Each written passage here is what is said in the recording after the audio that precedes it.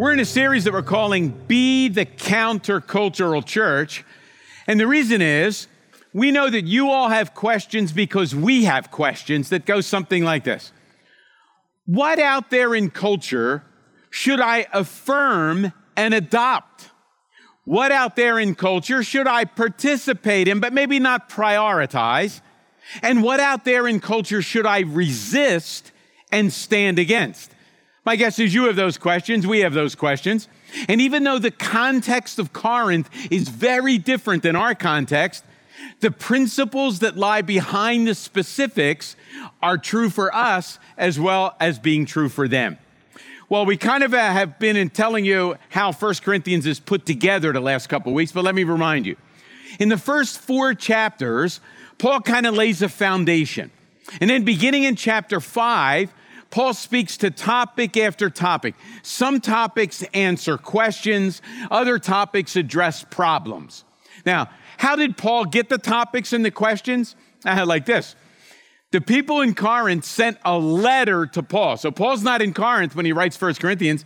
They sent him a letter with the questions. But also, some members of Chloe's household went to Paul and ratted out what was happening back in Corinth. They said, Paul, you won't believe what's happening back there. Lots of division, disharmony, disruption. And so Paul then fires off this letter, laying a foundation and then answering questions and helping them gain a better perspective. Well, a lot of the stuff that shows up in 1 Corinthians chapter 7 have to do with different situations in life. And kind of our theme verse for today is going to be 1 Corinthians 7:17. So if you have your Bibles, your phone, or whatever, but you'll probably want to reference this in the future. Here's what Paul writes to the Corinthians and to us in 1 Corinthians 7:17. Nevertheless, each person should live as a believer, live as a Christian, in whatever situation the Lord has assigned to them, as God has called them.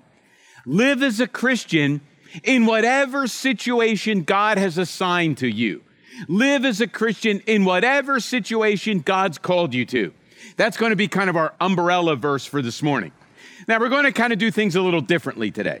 Not super weird, but a little differently than usual. Every week, we want you to do a couple of things when you leave, either during the sermon or when you leave. And here's what we want you to do. We want you to ask questions based on what we talked about. Now, the big 3 questions kind of go like this. What does the passage or what does the theme of that morning teach us about God? What does the theme teach me about me and people? And how does the theme or the passage lead us to Jesus? Those are 3 good questions we should all ask every time we read the Bible, every time we hear a message. But rather than just assume you're going to do it, here's what we did leading up to this service. We sent an email to 8 people at Calvary Church. And we asked them to do it beforehand. And you're going to hear some of what they thought and what they put together and what they apply based on the topics. So we're going to look at different people in different situations. Since our theme verse is, live as a Christian in whatever situations God has assigned you. We've got some people that are going to look at the situation God has them in and how that may particularly work out for you as it's working out for them. We've got 2 married couples. That's the situation that God's called many of us to. We've got singles that are going to speak to that situation God assigned. Then we've got 2 parents and 2 people that oversee children's ministry here that'll help us think through parenting and how that works. Well, the first 4 people are made up of 2 married couples. And we've got 1 from each end of the spectrum.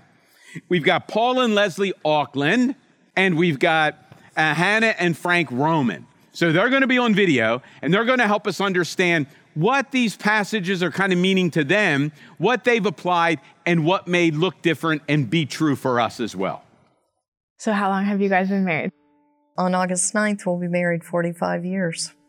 Cool. Wow. That's amazing. For us, on August 12th, it'll be 2 years. That's awesome. So just, a small difference. So I want to ask you guys a question. You've only been married 2 years, and your little one came along in December. What are some of the greatest challenges you face as a couple or as a parent? I think definitely still making time to foster our friendship in the midst of a wonderful little baby and then just all the craziness of normal life, and it's a little bit slower now because of COVID, but even before then, just making time to foster that friendship can be tough with all distractions, What is the secret of your marriage? How do we get to 40, as almost 45 2 years? years in, get to almost 45? That's a good question, isn't it? That's a great It just kind of question. happened. I mean, we look back and kind of laugh, but I think that the biggest issue for us was understanding the gospel. And when we understand the gospel right, I understand, first of all, I'm the problem. She's not the problem, I'm the problem. Yeah, that's right. And so when I accept responsibility for myself, then that puts us in right relationship with each other because we're in right relationship with God. Does that make sense?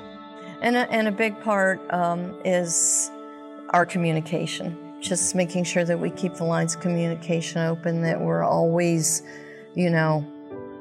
try to be in sync with each other. And it doesn't always mean that we have to agree on everything, but that we just keep our hearts and our minds in tune with each other. And most of all with God, that we keep a good relationship with God. How's the gospel impacted your marriage? Yeah, I mean, and we were talking about this morning, and just I guess the response to the gospel, I think, is humility, and just being able to come to whatever we might have going on, whether it's an argument, conversation, whatever, with a spirit of humility and just trying to understand each other, as opposed to ourselves just being understood. And yeah, I think that's kind of just been one of the big things that's helped us in our marriage. Yeah, and similar to what you guys had said, knowing when to take a break, a timeout, when to, sometimes you need to, withdraw, maybe to calm down, and then be able to come back to the table clear-minded and, in that spirit of humility. Sometimes it takes a break. That's hard though, isn't it? Yeah, definitely. Oh, absolutely. And definitely knowing what you need, being able to say oh, this is what I need right now, to be able to do what's best for our marriage. I might need a little bit of time. Yeah. And we found this, when we have anger, we either accuse or attack. And that's not that, so we have to take a time out now and then. Yeah.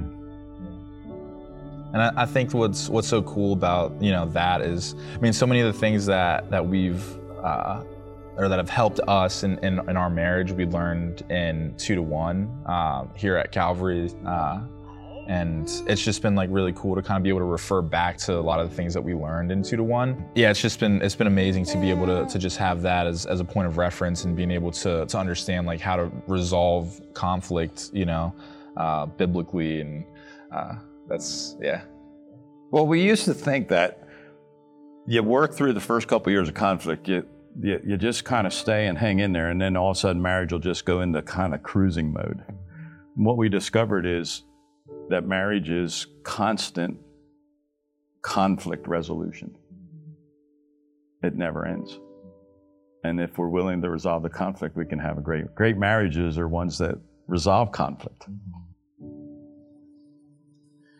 All right, so I'm going to ask you, how many of you out there are married? Raise your hands. I know it's the important part. Don't look at your spouse, look up here at me. How many of you would agree with Paul and Leslie that marriage is kind of like constant conflict resolution? Raise your hand. Yeah. Now, I've been married 39 years. I've watched that video a few times this week, so I feel qualified to be able to give you a choice based on what the two couples said. And here's the choice. Are we going to live me first or you first? Are we going to live me first or you first? Now, if you were to read the first half of 1 Corinthians 7, you discover that most of it is about intimacy in marriage. But the principle holds true for all of marriage. Are we going to live a me first life? It's my needs and my concerns and my interests and what I want. Or are we going to live a you first life? How can I meet your needs and meet your interests? How can I come alongside of you and provide for you? Now, it's important for us to say something about those verses because, notice, it's a you first, not a me first kind of life. But I've often heard people use those verses as a hammer to get their spouse to do what they want their spouse to do. That's exactly the opposite of what Paul's saying. We need to be living a you first, not a me first kind of life. Remember what I said earlier? The first 4 chapters lay the foundation for the rest of the letter. In the first 4 chapters, Paul spends a lot of time talking about the gospel, particularly the cross. What does Jesus say on the cross in a nutshell? You first. I'll put your needs ahead of my own. I'll put your interest ahead of my own. I'll put your comfort and pleasure ahead of my own. The gospel is based on you first, not me first. And so I don't care if you're married or not. A tenet of the gospel that Jesus delivered and we need to live out in marriage and all other relationships, you first, not me first. Well, the next 2 people you're going to meet are 2 singles. You're going to meet Andrew, who you may know up here playing the keyboard, and Michelle Roth. They're going to help us understand the situation of singleness. So remember our theme verse. Live as a Christian wherever God has assigned you. Live as a Christian in whatever circumstance you're in. Married couples, live as Christians in those marriages. Singles, live as Christians as you live out your singleness in relationship with other people. So how did you feel about when Paul talked about being single and staying single? It's kind of hard to hear with the culture we're in because our culture is so focused on love. I mean, all of our media and all of the shows on TV, it's all centered around relationships and it glorifies a romantic love. I think it's a big pill to swallow in our culture about marriage. I think a lot of us want to get married, and I think it's okay to get married. I just think Paul likes to focus more on the benefits of singleness and how much we can dedicate more time to serving, to building the church up, to all those things, building in relationships and stuff. So I think that's what Paul's more focusing on. For me, the way I find contentment in singleness is by pouring into others. With my job here in developing musicians and developing relationships with students and worship cultures. So how has the church, whether it's Calvary or any other church, played a positive role in your life as a single? I think the church for me, I've been blessed to grow up in the church. So I've gone through the youth group, which has been really great. It's been a lot of the kids were in my same school district, so we palled around together that way. As getting older, we had a lot of single groups that were part of the church that encouraged us to hang out and grow and do Bible studies together in small groups. So that's always been helpful in building those relationships. And I've kept a lot of those throughout the years. And then, I think the church plays a huge role in our singleness, just in the sense of building that community, building that relationships, and encouraging each other. How about you? How has the church helped you? Yeah, very similar ways, Calvary, but also the churches that I've been to before I came to this area. Many of them were community driven. And so to have people to meet with during the week, like a small group to discuss the Bible, and to help sharpen each other and grow in God's word, but also people who, had a really terrible week. Hey, Saturday morning, you want to go get breakfast together? I just need someone to talk to. So Michelle, how would you encourage other singles in our community who are struggling with being single? Because, spending this undivided devotion to the Lord with your time that you're not in a relationship, it sounds great, but how do we actually go about doing that well? Yes. And finding life in Jesus that way?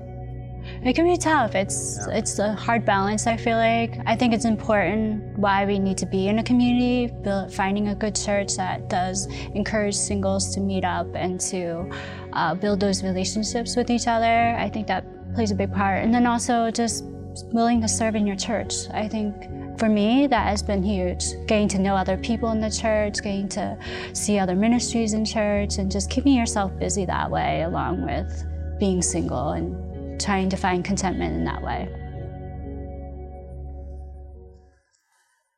Live as a Christian in whatever situation God has assigned to you. God has assigned marriage to many of you, and so live a you first rather than a me first life. And God has assigned a situation of singleness to some. How should we live? Well, here, watching that video a few times, talking to single friends, here's the comparison or the or statement that I came up with. Live content or in restlessness. Are you going to live a restless or a content life? In fact, that statement kind of rings true in a lot of situations, but doesn't it often ring true in singleness? Are you going to live content or are you going to live restless? Yeah, I don't know how many people I talk to, whether they're single or not, live with this idea. I really can't live as a Christian in the situation I'm in. I can't do what God wants me to do. If I'm going to experience fulfillment and I'm going to be able to do what God's called me to do, He first has to change my situation. I'm not sure what they do with 1 Corinthians 7:17. In whatever situation you're in, live as a Christian. But that's not only true for singles, is it? That's true for every one of us. In fact, have you ever noticed that God most often will not change your situation until you come to a place of acceptance and contentment concerning that situation? Whether it's a house you live in, whether it's a job you have, whether it's a particular circumstance, God often will not change the situation or circumstance until we accept it and find contentment in it. And then it's as if we free God up to change it. Do you live content or restless? Do you look around at your situation, your circumstance, and you long for something different? God, I'd be so much better off that. Well, wait a minute. If God's sovereign and God's loving, we all must be in the situations we're in because of God's love and God's sovereignty. So live as a Christian in whatever situation you're in. Good advice, not just for singles, for all of us.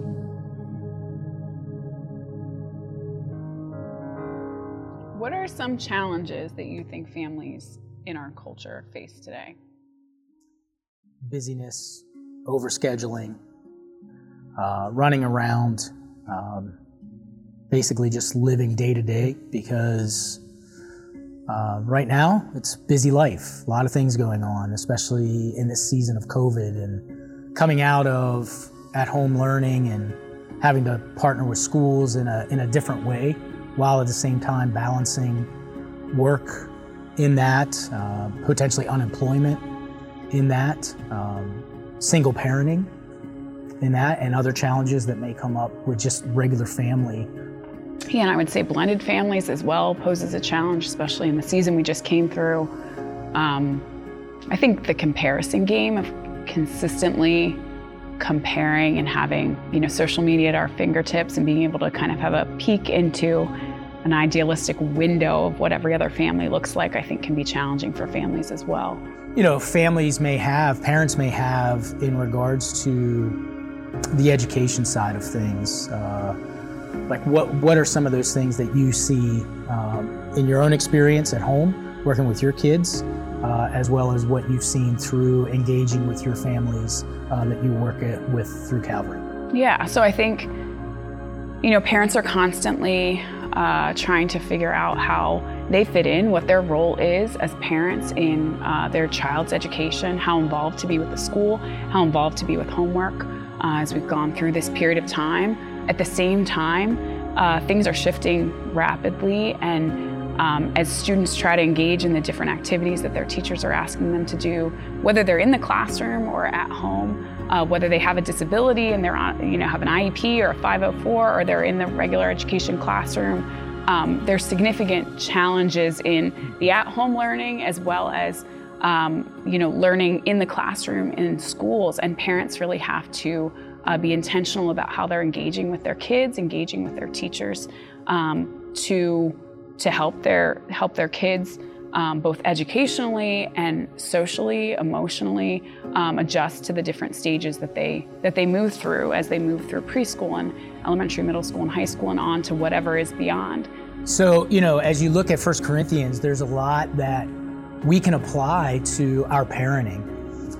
One of the things that Paul emphasizes in there is a relationship with Jesus Christ, and as we think about that from a Calvary Kids perspective, we believe that having that as our foundation, just makes parenting better.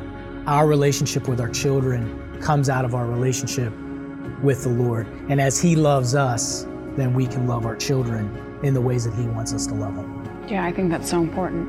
How that has applied for me over the years is I'm a blended family. My wife and I were married, and she had a previous marriage, and there were 2 boys that she had, and just amazing young men now that are 23 and 25, which is hard to believe. Wow. But when we first got married, they were 9 and 11, and walking into a scenario with a single mom and boys especially, boys are bring their own challenges and things like that.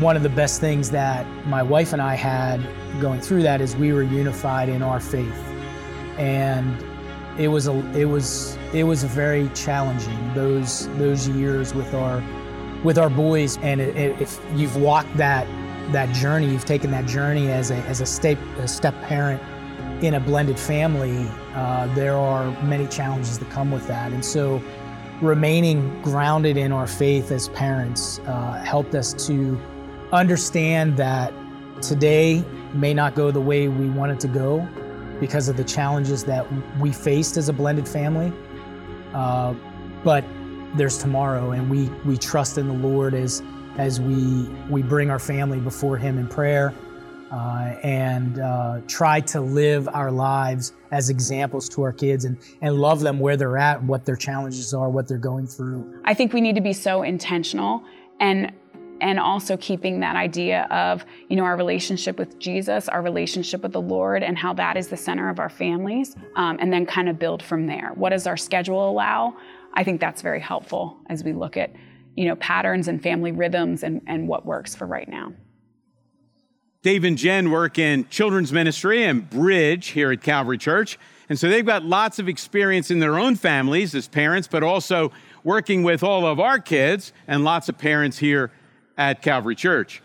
One of the things I kept thinking of in watching the video and thinking about parenting is the 2 metaphors that Paul talked about earlier, architecture and agriculture, remember? Some of those same principles apply when it comes to parenting. What were some of the principles? Growth is desirable and expected. Growth can be stunted. There can be obstacles. Growth is slow and requires patience. And so here's kind of the or statement that I'm putting after parenting. Fast and frantic or slow and steady. Now look, I'm not saying that we don't need to be intentional and proactive. Surely we do in our marriages, as parents, in all of our relationships. But slow and steady is the right way to go. Remember in the old days when I used to play small ball in baseball? How did it go? Slow and steady. Everybody gets on base. Everybody walks, and the runs keep coming around the plate. Rather than every day, rather than every experience as a parent, you have to hit a home run or a grand slam. Slow and steady. Make wise decisions. You build long-term relationships. Slow and steady, not fast and frantic. We have people at Calvary Church in every one of those situations that we looked at today. In fact, we have people at Calvary Church in different situations than those 3 that are mentioned. And so we need to love and care for, encourage and support people in all of those different situations because we are one body with different members, and the different members are in different situations. So we need to be praying for our married couples, praying and encouraging our parents as they work with kids, praying, encouraging, and building relationships with singles here at Calvary Church. We've got members of Calvary in all of those situations and lots of others, but we're one body. But you know what? The 3 statements that actually come after each of them, that we need to live you first, not me first. We need to live slow and steady, not fast and frantic. We need to live content, not restless lives, being Christians in the situations that God's assigned us. Those aren't only true for the people in the situations, they're true for every one of us. We are all called to live, you first, not me first, as we follow Jesus. We are all to be content knowing that God is sovereign and God's loving. And we are to live slow, obedient, steadfast lives, slow and steady, not fast and frantic, getting all lathered up and worked up over this and that, slow and steady, following Jesus. Will you join me as we pray? Father, we give you thanks for the people that we saw in the videos and we heard from this morning that represent 3 segments of Calvary's body. Lord, forgive us for not even recognizing or thinking about what those different situations may look like or feel like. Lord, help us to lift our eyes a little bit, to see that there are others in situations and circumstances that we're not in. Help us to think of how we can encourage them, how we can pray for them, how we can provide ministries for them. And Lord, help us in our situation, whatever that may be, to live as followers of Jesus, living a you-first life, living a content life, and living a life in which we slowly and steadily follow Jesus, whose mission we want to continue and grow and build as we live. We pray in his name. Amen.